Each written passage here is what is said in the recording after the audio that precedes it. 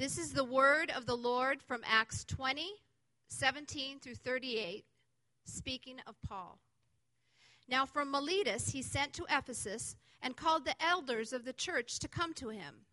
And when they came to him, he said to them, "You yourselves know how I lived among you the whole time from the first day that I set foot in Asia, serving the Lord with all humility and with tears and with trials that happened to me through the plots of the Jews, how I did not shrink from declaring to you anything that was profitable, and teaching you in public and from house to house, testifying both to Jews and to Greeks of repentance toward God and of faith in our Lord Jesus Christ.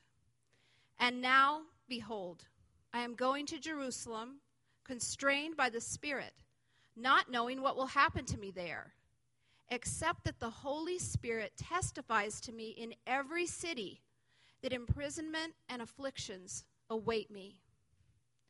But I do not account my life of any value, nor as precious to myself, if only I may finish my course and the ministry that I received from the Lord Jesus, to testify to the gospel of the grace of God. And now, behold, I know that none of you among whom I have gone about proclaiming the kingdom will see my face again. Therefore, I testify to you this day that I am innocent of the blood of all. For I did not shrink from declaring to you the whole counsel of God. Pay careful attention to yourselves and to all the flock in which the Holy Spirit has made you overseers, to care for the church of God, which he obtained with his own blood.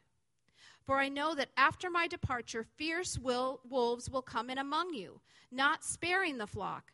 And from among your own selves will arise men, speaking twisted things, to draw away the disciples after them.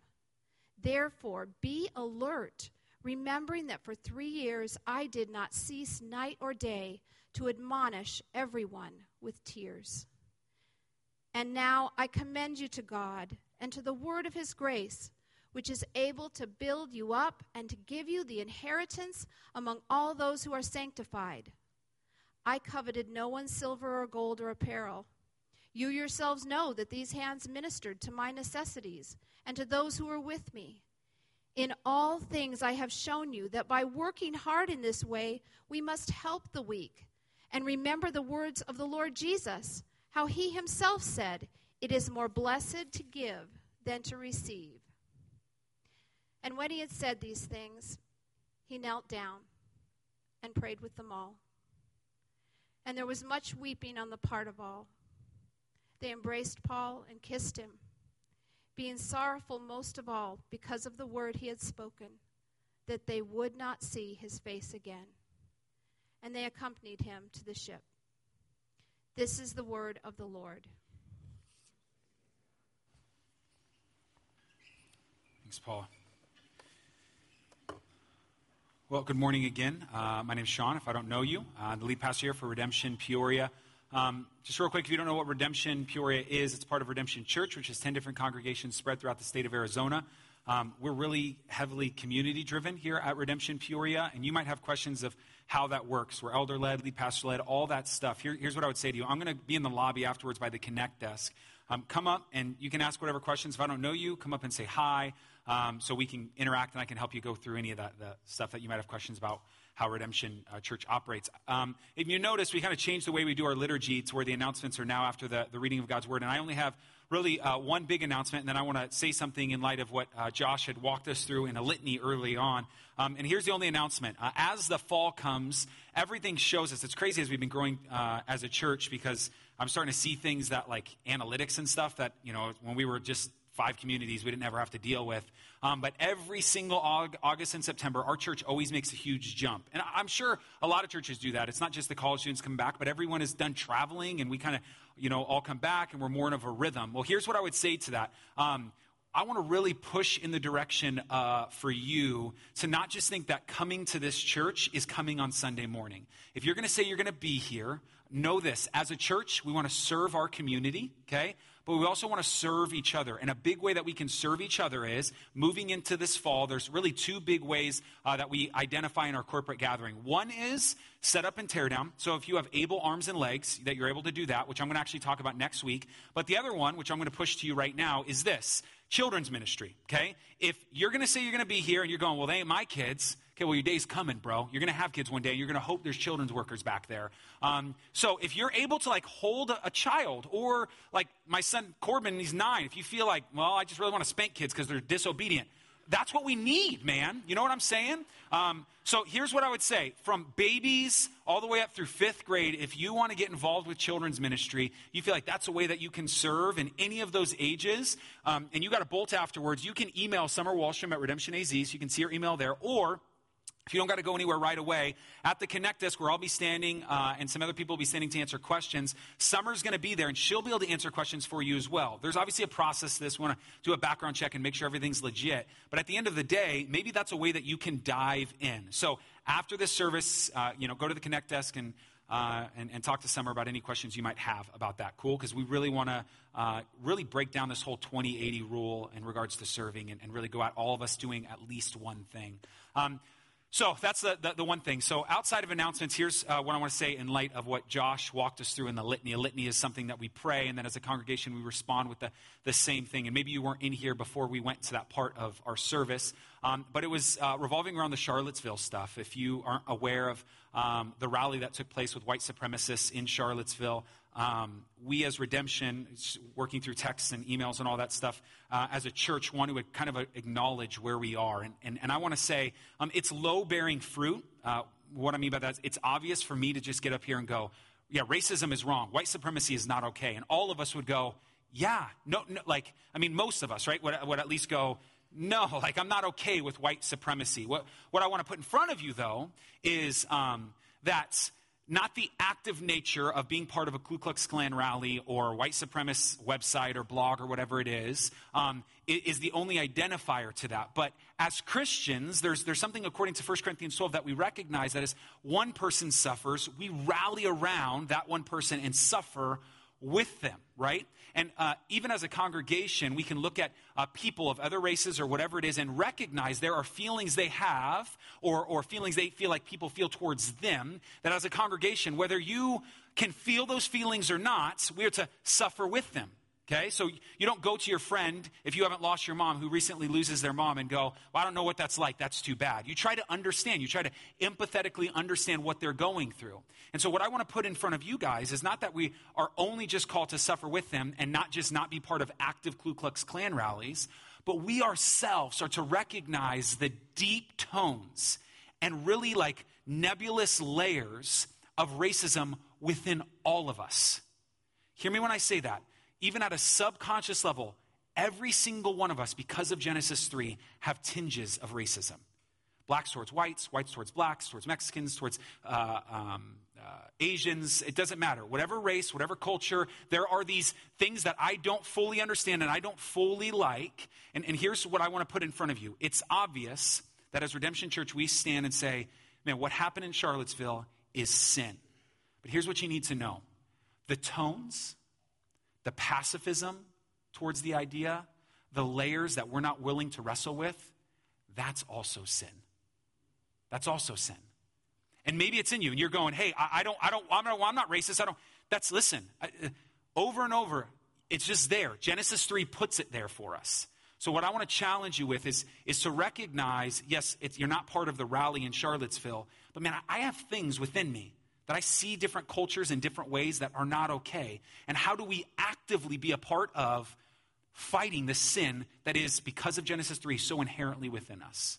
So I want to throw that out just so you know where, as a church, we stand, as a congregation, where we continue to want to press into, to recognize that biblically, even you can go back a couple years ago and listen to a message that was talked through on race, that even the biblical languages, there's only one race. It doesn't describe it. It uses ethnos as this other word. There's ethnicities under this one human race, okay? And that's who Jesus came for, and that's who he's king of. And so we can talk about that for days. If you have questions, again, I'll be in the lobby. But I want us just to take a moment and pray like Josh did through that litany. But I want to actually just pray for us, that situation, our church, our nation, and all that stuff. So let's take a second. Father, thank you so much for who you are. We first and foremost want to take a moment and repent.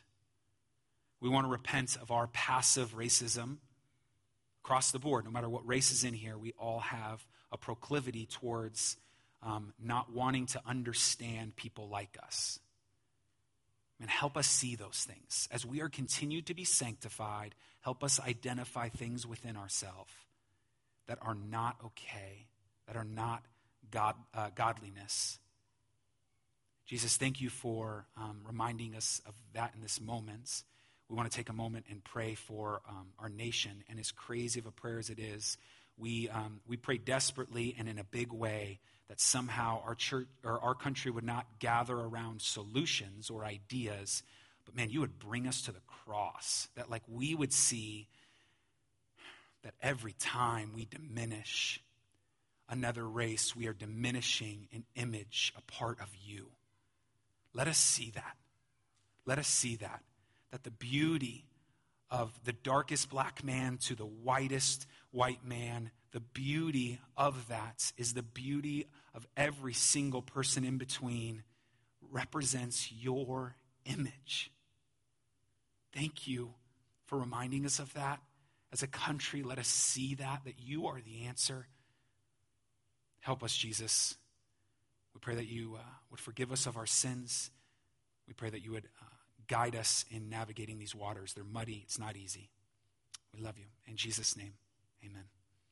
Thanks for that. Again, if you have questions, you can talk to myself, Jim, John, Vince as elders.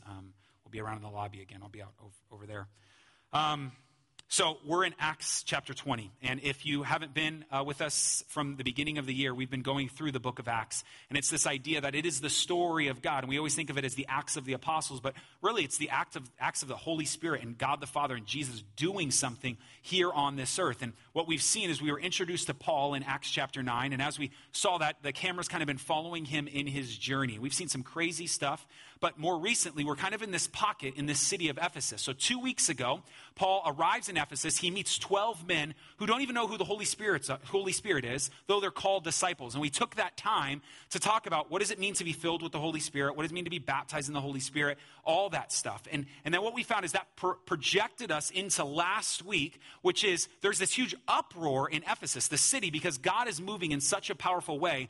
The city doesn't know how to handle the idols that are trying to be removed, the sin that is trying to be removed, and the kingdom of God is growing there. And so what we're going to do now is we're going to see Paul's continued travels, but we're going to really hone in on the last time that Paul is going to speak to the leaders of this Ephesian church. So what Paula came up and read is actually not the whole text. We're going to go through all of Acts 20, though we're going to fly through verses 1 through, well, essentially going all the way 1 through 17.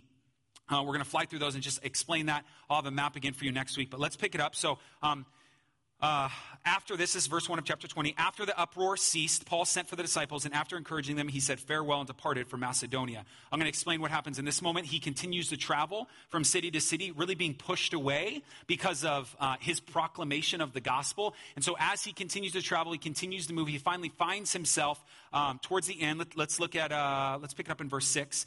And we sailed away from Philippi after the days of unleavened bread, and in 5 days we came to them, as Troas, where we stayed for 7 days. So here he is in Troas. He's at this place, and then the story that we're going to read very quickly, I think for nothing else but comic relief, but has a bunch of points to it, is kind of hilarious. Listen to what happened. So here's Paul preaching, continuing to travel. On the first day of the week, when we had gathered together to break bread, Paul talked with them, intending to depart on the next day, and he prolonged his speech until midnight. Now, there were many lamps in the upper room where he was gathered. So stop real quick. So here's Paul in Troas talking to people, preaching the gospel, and he prolongs his speech until midnight. So he's talking, and then he's talking, and then he's talking, and he's talking, and he's talking. And then we get this. And a young man named Eutychus, which just, in Greek his name means lucky, which is hilarious. You'll find out why. And Eutychus, sitting at the window, sank into a deep sleep as Paul talked still longer. FYI, every week, not my goal. And being overcome by sleep, he fell down from the third story and was taken up dead. Now, in the moment, probably not funny. Hindsight, hilarious. Because here's Paul, he's preaching, And Eutychus is trying to hold on, but he just ain't got it in him. He just ain't got it in him. So he falls a few stories, and everyone's like, this ain't good. So Paul went down and bent over to him, taking him in his arms. I don't know what Paul's going through his mind. I'm sure he has confidence in the Lord, but he's like, I quite literally bored someone to death. Do not be alarmed, for his life is in him. Okay, yes. Verse 11, and when Paul had gone up and had broken bread and eaten, he conversed with them a while longer until daybreak.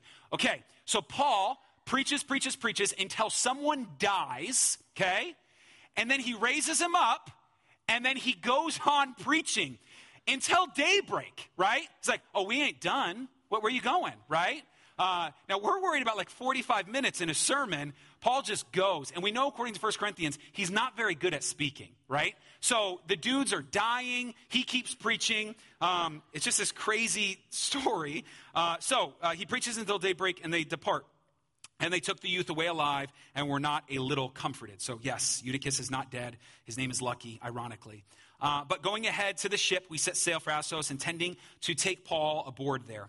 For so he had arranged, intending himself to go by land. Verse 14. And when he met us at Assos, he took him on board and went to Mytilene. Verse 15. And sailing from there, we came the following. Notice the we language there. Luke is with him now, who's writing this. We came the following day opposite of Chios. The next day we touched. These are all names we are pretty confident in knowing. Touched that Samos, and the day after that we went to Miletus. Verse 16. For Paul had decided to sail past Ephesus. Do you hear that? So he's doing all the sailing, and he sails past Ephesus. So he was with the Ephesian church, went and traveled a little bit. Now he was going to go back to the Ephesian church to talk with them, but he sails past them. That's big. Sails past Ephesus so that he might not have to spend time in Asia, for he was hastening to be at Jerusalem, if possible, on the day of Pentecost, okay? And so here he goes past them. Now listen to verse 17. Now from Miletus he sent to Ephesus and called the elders of the church to come to him. And when they had come to him, he said to them, and this is where we're going to spend most of our time, but before we do, I just want us to get into what's going on here. So Paul travels, it's probably 20, 25 miles, few days walk, travels past Ephesus. He calls the elders there to Miletus, and they got a couple days travel. They eventually make it to Paul, and then he begins to talk with them. Now this is important because this is the last time that Paul is going to talk with these Ephesians. Now I need you to put the emotional equity into this passage to try to enter into what's going on in Paul's mind, what's going on into the Ephesians' mind.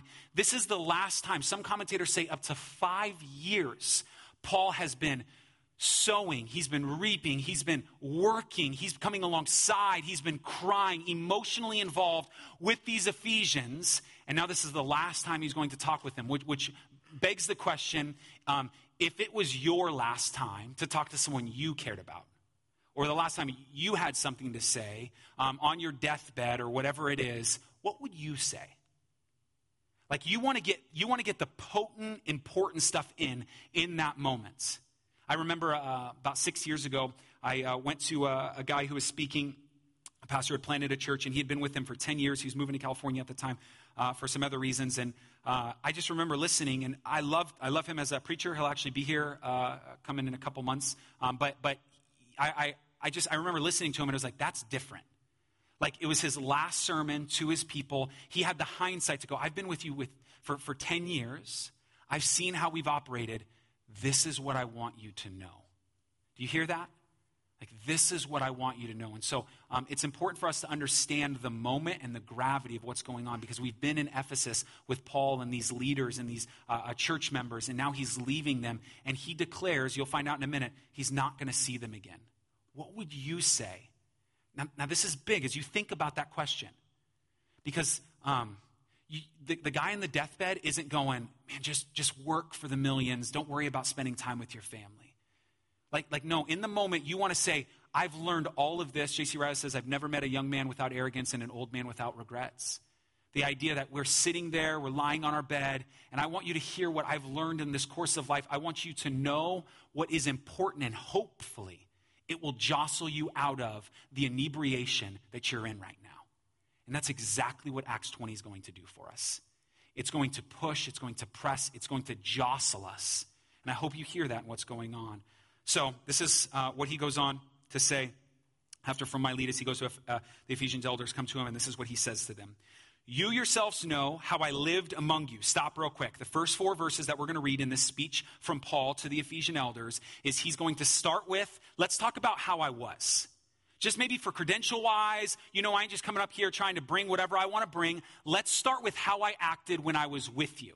This is what he says. You know how I lived among you the whole time from the first day I set foot in Asia, serving the Lord with all humility and with tears and with trials that happened to me through the plots of the Jews. Verse 20, how I did not shrink from declaring to you anything that was profitable and teaching you in public and from house to house, testifying both to Jews and to Greeks of repentance towards God of faith in our Lord Jesus Christ. So he says, let's take a minute before I say what I need to say to you and just know I served you first, look at your Bible, with humility. I didn't come with arrogance. I wasn't domineering. I took a humble place. I took a humble posture among you. Secondly, I served you with tears. Listen to the pointing of, I was involved. For 5 years, I gave my life. I listened to your sorrows. I cried with you. I was with you. I was there involved serving the Lord with tears. Next, look, I served the Lord with trials. You saw my life. It wasn't easy. You saw as I continued to walk with you over and over, people persecuted me, people pressed against me. The Ephesians got to see a glimpse of what happened in Paul's life. Then he goes on, as you can see in verse 20, in all of that, even as I was with you, I didn't shrink back from the things that were profitable to you. Hear me when I say this. There are moments where Paul probably didn't want to say things. Man, you know that there were times when I didn't want to call out that sin. I knew you wouldn't want to hear it. But hear me, it was for your good. It was profitable. And I love how he says this next part at the back end of 20. I didn't just do this on Sundays, y'all. I met you at coffee shops. I met you at houses. I met you at your workplaces. I told you over and over the things that weren't easy to hear. I was in it with you. And then how he finishes, look at verse 21, testifying both to Jews and Greeks of repentance towards God and faith in our Lord Jesus Christ. I love this because he says, my mantra was the same to everybody. I don't care if you were Jew or Greek, if you were rich or poor, it didn't matter. You need Jesus. You need Jesus. There is no hope without him. To have faith in him is the only option. And so this is Paul kind of starting this. This is how I was. Now the majority of our time is going to be spent on how things need to be. Okay, so we get into everything that he did. Verse 23, and now behold, so now, that's how it was, and now, behold, I'm going to Jerusalem, constrained by the Spirit, not knowing what will happen to me there. Verse 23, except that the Holy Spirit testifies to me in every city that imprisonment and affliction await me. Now, I need you to hear verses 22 and 23 and know they're about to start a domino effect. They're about to start something that all the other verses are going to rely on and lean on. They're all going to come from this place. And here's what I mean. As we read, again, and now behold, I'm going to Jerusalem, constrained by the Spirit, not knowing what will happen to me there, except that the Holy Spirit testifies to me in every city that imprisonment and affliction await me. This is Paul's kind of life MO. It's his motto. But here's the question. As we read the book of Acts, there's 2 ways to view the book of Acts. First, you can read the book of Acts the same way we read the book of Genesis. It's describing a moment. It is saying, hey, we don't wake up tomorrow and think that God's recreating the earth, recreating the sun. We don't think that's what's going to happen. No, we're reading a descriptive moment in time. It's describing something that happened. Or do we read the book of Acts as if it's a new reality for Christians? It's not just telling us what happened, but it's prescribing exactly how we should act. Does that make sense? Descriptively or prescriptively. Now, I don't know where you stand, on that line there, but here's what I want to say. For a moment, let's use our imagination and pretend that this is prescriptive. Let's pretend for a moment, verse 23 is prescribing the way that we are supposed to live. Meaning, hear me when I say this, if you were told before you started following Jesus that the only thing awaited you was the separation from your family because of the preaching of the gospel, that God would constrain you to a point that you would be put in prison, missing your child's graduation, you'd be put in prison, being afflicted, if nothing but pain and harm, whatever city you went to, you couldn't step in and know that imprisonment and affliction awaited you, would you still follow? Would you? Are you really all in, bro? If this was prescriptive for all of us, I mean, put yourself there for a minute. Don't run from it. And it's hard because it's easy to go, well, that's not the reality. Well, that's not true for a quarter of our brothers and sisters around the world. Now, that's their truth, man. That's Paul's truth here. We have no idea what the future holds. Are you in? Are you in? Like if all you had was Jesus, solitary confinement for 20 years, are you in? If this was prescribed to you, do you still want it? Give me Jesus. Give me Jesus. What if that's all you had? Are you still in? Now, I hate giving caveats to all this, but let's recognize for the moment, of course, not all of us are called to that. I mean, us, we're not called to that, right? As we continue to work with brothers and sisters as a church around the world, we recognize it's their reality, but it's not ours. But I think the question is worth asking, because whether or not that presses against us, that discomfort or whatever it is coming at us to really question, am I all in? If all I had, I love my son Corbin. And you would go, well, God would never call you to that. And I would go, ask Abraham what God calls you to. And so you look at this moment, you go, man, I don't know if that's right, that God would say, separate from your family 20 years. Man, read The Heavenly Man. Read Fox's Book of Martyrs. This is people's reality. He has done it, and he will do it. And maybe we don't understand, but the truth is, if all said and done, brass tacks, if that was our reality, would we still choose to follow? That's all I want you to ask yourself. That's it. Now, I think there's a dissonance immediately as the question's asked, right? Like, oh my gosh. Like, I wouldn't see Corbin going to high school. I wouldn't see him graduate. I mean, I wouldn't see him raise a family of his own. I mean, reading The Heavenly Man, watching the same encounters that I'm just describing right now and that's tough. Am I all in? Am I all in? And the dissonance is good because here's what I think happens.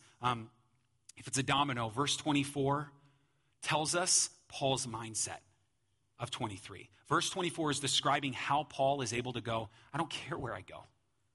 I know that death, imprisonments, suffering, it all awaits me. I don't care. Verse 24 is what gets us there. Freaking 24. This stuff, here it is. You ready? Verse 24, Kobe Bryant, Willie Mays, Ken Griffey Jr., Jack Bauer, I guess, in some ways. Verse 24. But I do not account my life of any value, nor as precious to myself, if only I may finish my course in the ministry that I received from the Lord Jesus to testify to the gospel of the grace of God. I don't very often say this, but if there is a verse that you should consider memorizing, I think verse 24 should be it. Like, listen again. Listen. How do we get to a place where we'd go, if only affliction and imprisonment waited me? How do I get there? I get there by this declaration. But I don't account my life of any value, nor as precious to myself, if only I may finish my course in the ministry that I received from the Lord Jesus to testify to the gospel of the grace of God. When I started to lay out all this message in this passage in the last couple weeks, I had like a page worth of like exegetical insight, and I wanted to like break everything down.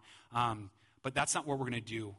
Here's what I ask you to do. It's going to be awkward, I know. But I want you to close your eyes. And I know, if I was you right now, I would not be happy with me. But close your eyes. And maybe you don't want to close your eyes. You find a better way with your eyes open to think. Here's what I would ask. When you hear, just listen, when you hear that you are to not count your life as any value nor precious to yourself, what do you hear? What does that mean? It's rhetorical. Just think about it. It's not in a masochistic way, but truly, that I don't count my life as of value or precious to myself. What is it? What's the Holy Spirit saying to you? And furthermore, keep listening. You can keep your eyes closed. But you're not counting your life any value or precious to yourself, but only that you would finish your course. Imagine for a moment you have like an obstacle course that is in front of you. That's what matters.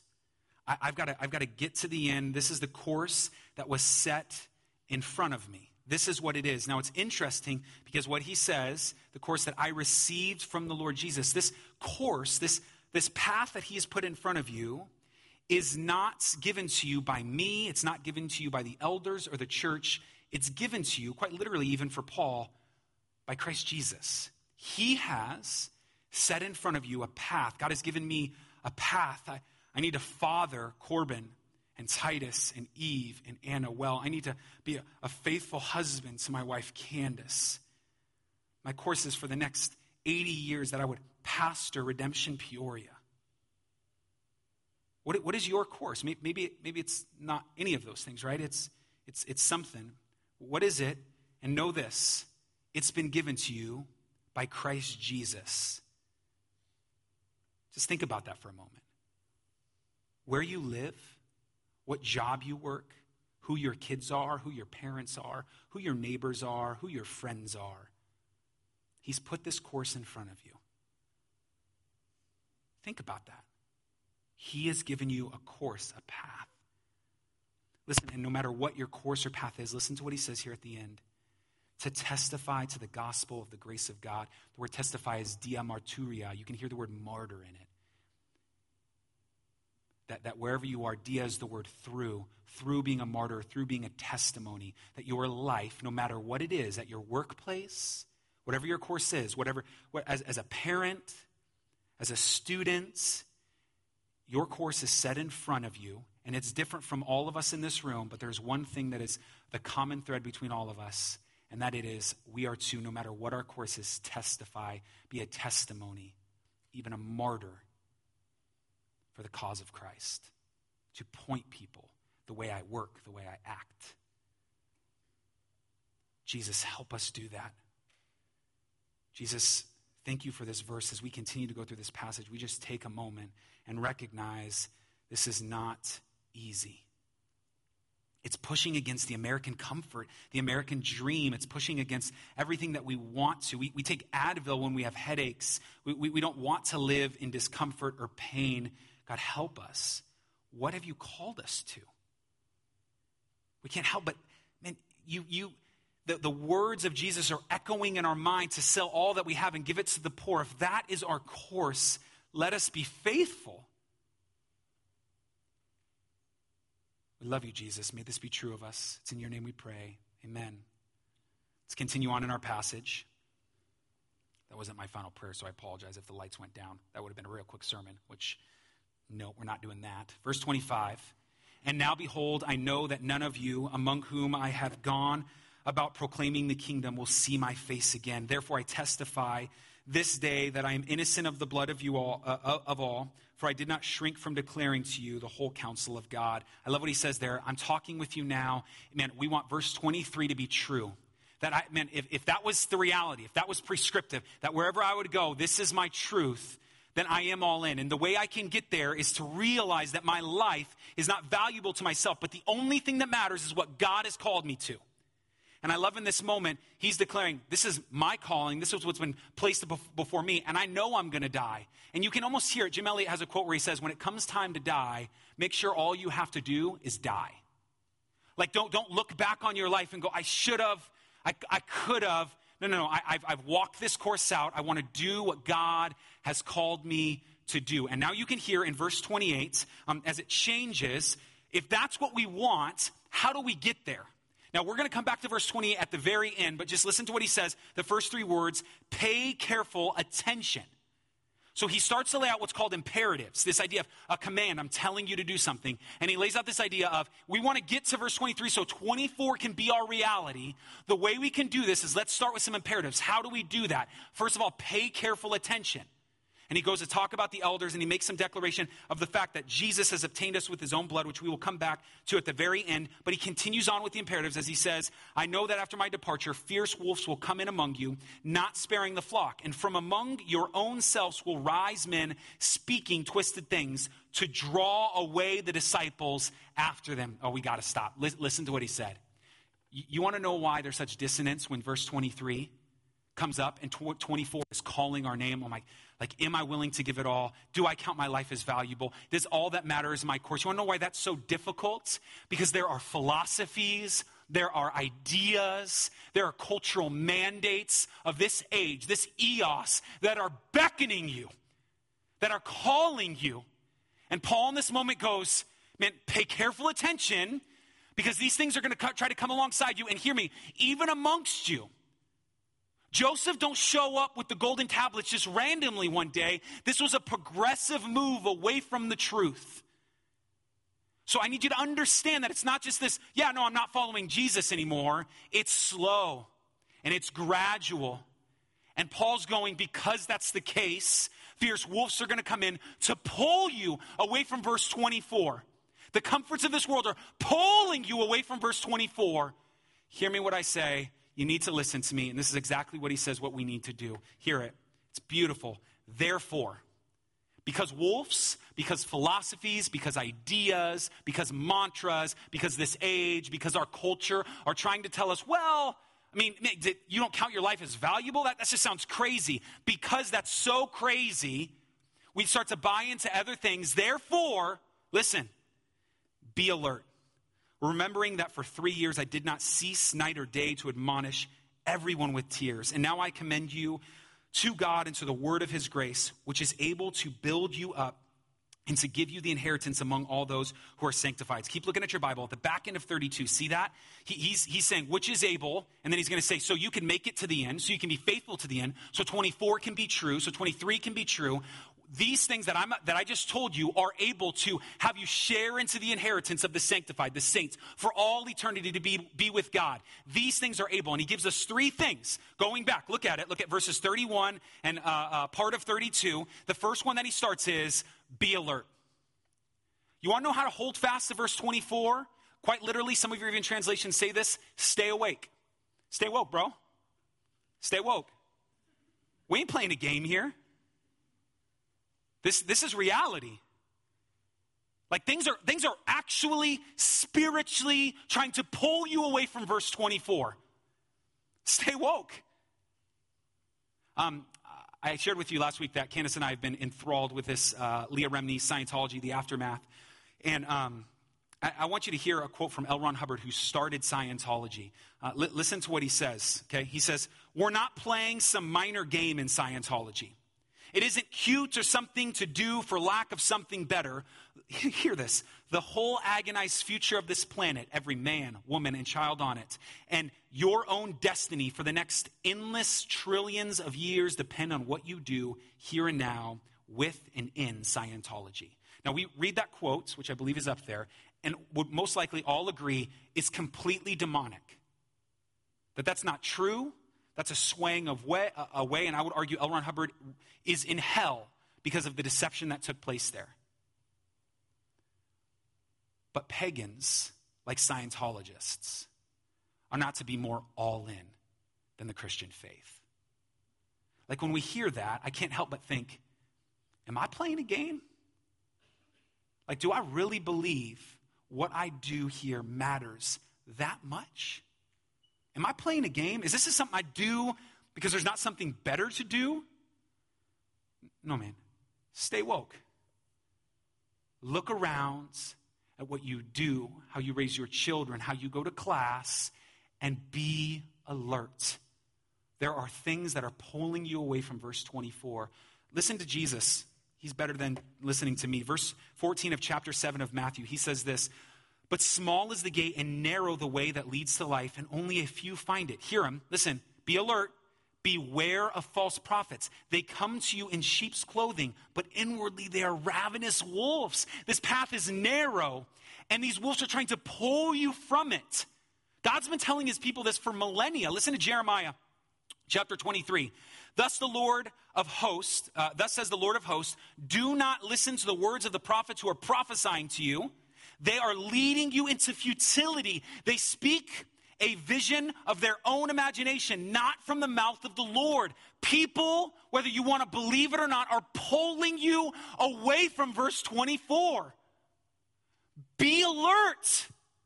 We're not playing a game. Now, the question is, how do we do that?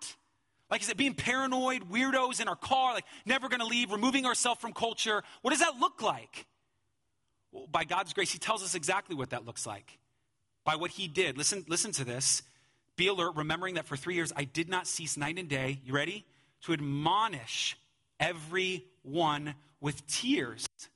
Now, I recognize the word admonish isn't something we use very often in our society. The word admonish is two Greek words, nous thetomai. And I'm not trying to drop Greek, so for whatever reason, I want you to hear that, because nous is the idea where we get our word mind from in Greek. Thetsomai is to place inside of. And so what he's saying in this moment is the way that we can stay alert is that we can quite literally go Leonardo DiCaprio on people, Inception style, place inside their minds what is true. To continue over and over, and it's in the present tense, over and over, how often, for years, I admonished you, I placed in your mind what is true. Because other philosophies are trying to tell you what is not true, and your hearts and your flesh and your mind want to follow those things, so we together do this. I remind you, and you remind me what is true. But it's not just like I'm reminding you of casual, nonchalant ideas. Oh, well, just remember, God is good. Let go, let God. No, hear what he says. The answer to all this, what ties these three things together, that we are to stay woke by admonishing each other over and over. The back half of verse 32. And I commend you to God and to the word of his grace. So I want to stay awake. I want to be alert. And I need to be reminded over and over and over again. And what am I to be reminded of? The Bible. This is Christianity 101. The fundamentals of our faith. How do you stay awake? How do you pursue verse 24? How do you make 23 your mantra? By not letting ravenous wolves pull you away with false doctrines, false ideas, cares of this world. But we're bought in because we're reminding each other of what the Bible says. The Bible guides us. The Bible pushes us. Peter says in 2 Peter that the Bible is actually better than if Jesus showed up on the stage right now transfigured. You'd go, if I could just see him, I would believe. And Peter goes, no, I saw the dude like that, and I'm telling you, the Bible is, and I quote, still more sure. You have it right now. You have it on your phone. You have it in your lap. You have it on your computer. Siri can pull it up right now for you. And here it is. This is how we stay woke. I remind you that the philosophies of this world, that there are ravenous wolves pulling you away. The Bible is what's keeping us steadfast. The Bible is keeping us straight ahead. The Bible is keeping us on the narrow path. So let's, before we go on, let's hear how the dominoes fell. The declaration that I am willing to give all that I am, no matter what the cost, if that means imprisonment and infliction, is a hard pill to swallow. But I get there with the mentality of my life of verse 24, being that I don't count my life as valuable or precious to myself as long as I finish what Jesus has told me to do. And I'm testifying wherever he tells me to go. Now, the way that we can continue to do that is to recognize that there are things, there are ideas and philosophies that are trying to pull me away from there. And so I need to be alert of those things. I need to stay woke about those things, that these things are very present, very spiritual. And the way that I'm staying woke is for you to remind me over and over of what the Bible says. That's where we get the crackpots, man, when they come out of the woodwork not dealing with the Bible. This is how I feel. I remember meeting with a friend who has slowly been walking away from Christianity, and there's a clear moment in our conversation where he said, man, I knew my faith. He's a gay man, and he had said, I knew where my faith was, and I was okay with God the moment I stepped out of church, and I clearly heard Jesus tell me, stop reading the Bible. And I'm going, that wasn't Jesus, bro. Like the idea that we can live, we can exist without leaning into the Word of God, it's going to trip us up. You got nothing but pain coming your way. And it ain't the kind of pain Paul's talking about. Within his pain, there's joy. You're going to strive after and search after things that are false promises, false idols, sin. And I promise you, hear me when I say this, as much love as I can, they're just trying to kill, they're just trying to steal, and they're just trying to destroy everything that you have. That's it. Any other philosophy, mentality, idea, a part of, separated from what the Word of God would say is a scheme of the enemy. So he goes on to finish with this in verse 33 through 35, which in some ways is kind of a fruit of living this life by staying awoke. I don't even know how to say it anymore. I coveted no one's silver or gold or apparel. You yourselves know that these hands minister to my necessities and to those who are with me. In all things I have shown you that by working hard in this way, we must help the weak. And remember the words of the Lord Jesus, how he himself said, it is more blessed to give than to receive. Can you hear that if we walk this out well, Paul reminding them, because this is my life mantra, because this I'm steadfast on Jesus. You hear that? And there's this recognition that I know that consumerism's in my face, but that's a philosophy that's there, but that's an idea that's there, but you want new, but you have to have the next thing, but I know what's true. What Jesus said is true. It's not better for me to get those things. It's better for me to give those things. You hear Jesus' philosophy. When we can walk this way, we're pushing against those ideas. And then we finish with this weeping with the Ephesians, which is rightfully so, right? He's been with them for a long time. Verse 36, and when he had said these things, he knelt down and prayed with them all. And there was much weeping on the part of all. They embraced Paul and kissed him, being sorrowful most of all because of the word he had spoken. This is what they're sorrowful of, that they would not see his face again. It's clearly a reality that Paul's life is there, the way that we've been talking about. And they accompanied him to the ship.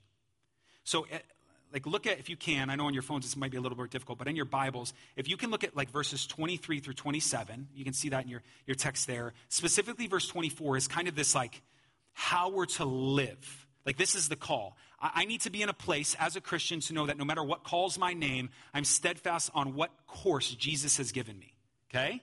And as you see verses 29, you can continue to look at your Bible, through 32, you can argue even all the way to 35, but at least through 32, how we are to stop things from keeping us from that first reality. So here's what we're supposed to do, and here's how we do it, okay? And the hinge verse between these, what I said we're going to come back to, is verse 28. What ties the fact of what we're supposed to do and how we do it is the declaration in 28. Listen to the declaration in verse 28. Pay careful attention to yourself. He's talking to the elders and to the flock in which the Holy Spirit has made you overseers, okay, to care for the church of God. So he's talking to the elders and go, listen, pay careful attention. We've talked about all of that. Talking, reminding them that there's fierce wolves coming in. I'm talking to you. But then he makes this definite atonement declaration at the end. Here's what he says. Listen, so made you overseers for the church of God, which he obtained with his blood. Okay, I need you to hear the past, present, future stuff. Presently, you're elders, and I'm telling you to watch this flock. Okay? Because in the future, ravenous wolves are going to come in and try to pull that flock away from the true story of the gospel. But what secures all of this, the reason you tell your people to continue to follow verse 24, to continue to listen to what I said, to give all of your life, the reason this can be true is because what he did in the past. So what secures us up in all of this, what 28 does for us, is recognize, hear me, I'm telling you, this path is not easy. I'm telling you to give all that you have over and over and over is not an easy thing. Your flesh doesn't like it. Maybe your friends don't like it. It's not an easy course. It's not an easy course. But we do this now because of what he did then. Maybe we forgot that story. Let me remind you. John 19, starting at the end of verse 16. So they took Jesus. Maybe we forgot this, so let me remind you. And he went away, Jesus, and he went away bearing his own cross to the place called the place of the skull, which in Aramaic is called Golgotha.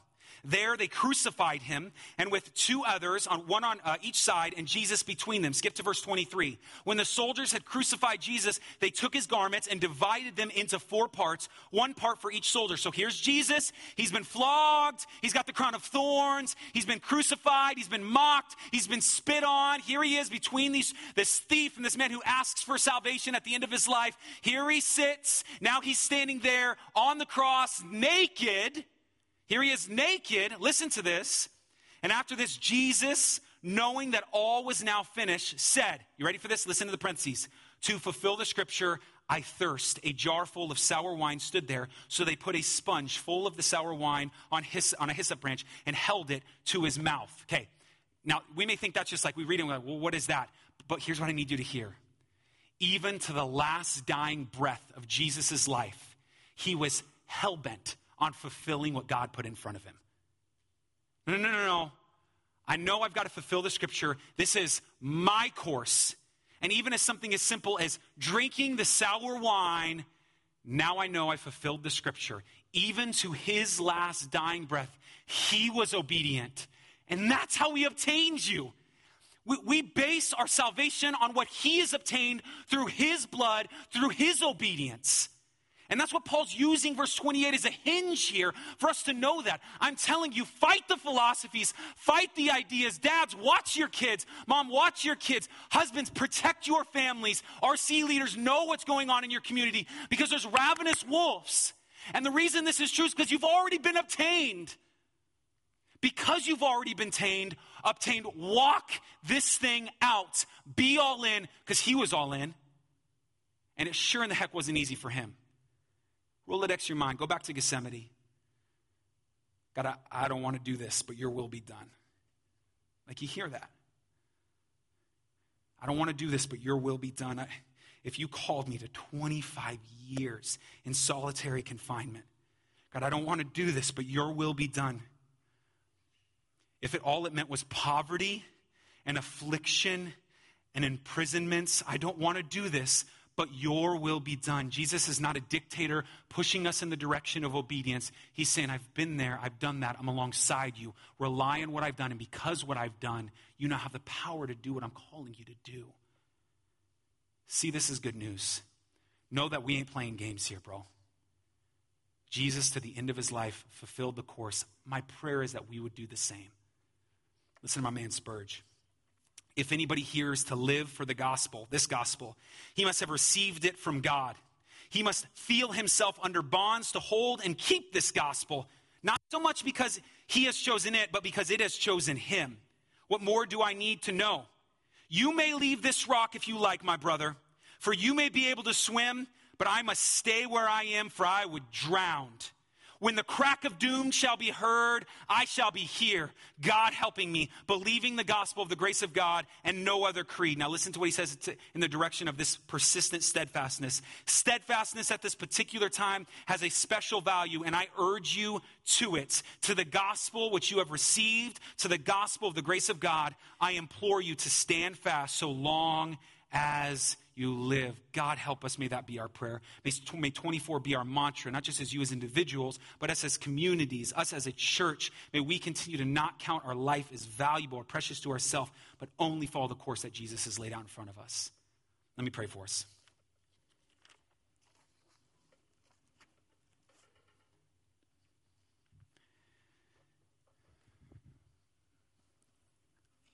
Father, we take a posture of humility in your presence. We recognize that you've given us imperatives to be alert. You've called us to remind each other of the word of God, to push against the philosophies of this age. You've called us to be obedient, to walk out the course, to testify, to be martyrs, testimonies of everywhere we go. And we fail a lot. So beyond repentance, Jesus, we come to you in a spirit of humility as well with thanksgiving. That our salvation is not shored up when we buy into the philosophies of this world and make those mistakes and perform those sins, but we are shored up because you have obtained us with your blood. Because John 19 is true. Gosh, I want verse 24 of Acts to be true in my life. Because you were obedient, because you gave all, don't dare crucify Christ again. Let this be our life's mantra. May we continue to just look at what you set in front of us. That's all we've got. For some, it is giving everything. For some, it is imprisonment and affliction, just like Paul. For some of us, it's hard because the demonic forces of this world are beckoning us to hide behind our garages and padlocks. It's hard because Netflix, and it's hard because of Facebook. It's difficult. So Jesus, we pray that we would be alert with all those things. We're grateful that we have them. But may we ask the question, is this the course that you want me on? And if it is, I pray for every single person in this room that all they would do is be faithful to testify of the Lord Jesus Christ where they are. Now, of course, we can't do this without what you did. And so, again, we are grateful. We love you. Thanks for Acts 20. Gosh, what a punch in the face this is, God, to be reminded and jostled out of our comfort zone. We love you. We desperately need you. In your name we pray.